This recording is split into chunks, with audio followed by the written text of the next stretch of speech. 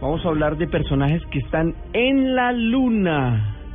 Esteban, ¿quién está en la luna? Oiga, en la luna, yo no sé si está en la luna o no como tal, pero como siempre aquí lo traemos para someterlo a la opinión de los oyentes. Y hemos estado hablando a lo largo de esta edición del lunes festivo de Luna Blue sobre cómo cree usted que acabaría el mundo. Si hay una autoridad científica en el planeta en este momento, es el señor Stephen Hawking. Sí, claro. Mundialmente podría conocido. ser el científico más famoso de esta época y además un hombre brillante, del cual se ha hablado mucho, se ha escrito mucho, pero también inclusive hace poco acaban de publicar su película llamada La Teoría del Todo. Hay que una película además buenísima, hay que verla. Es buenísima, explica la vida de este señor y seguramente es, si no la más, una de las mentes más brillantes de nuestros tiempos, y acaba de anunciar algo que para muchos es apocalíptico. Advirtió, atención a esto, que los robots van a acabar con los humanos.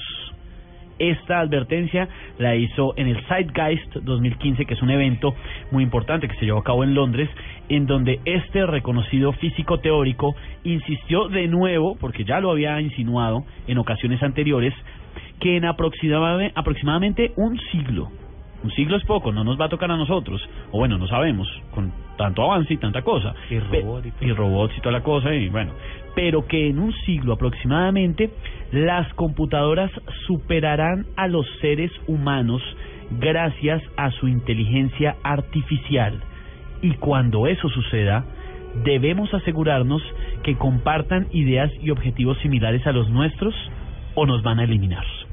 Ahora, eso tiene que ver mucho con la pregunta del día. ¿Cómo se imagina usted que sería el final de la raza humana? Y esta sería una respuesta. Si Hopkins estuviera participando en el programa, seguramente esta sería su respuesta. Apocalipsis robots. Claro. Le podemos dar boletas. Lo llevamos a White. No, eso es muy complicado. ¿Cómo sube usted a Hawkins a White?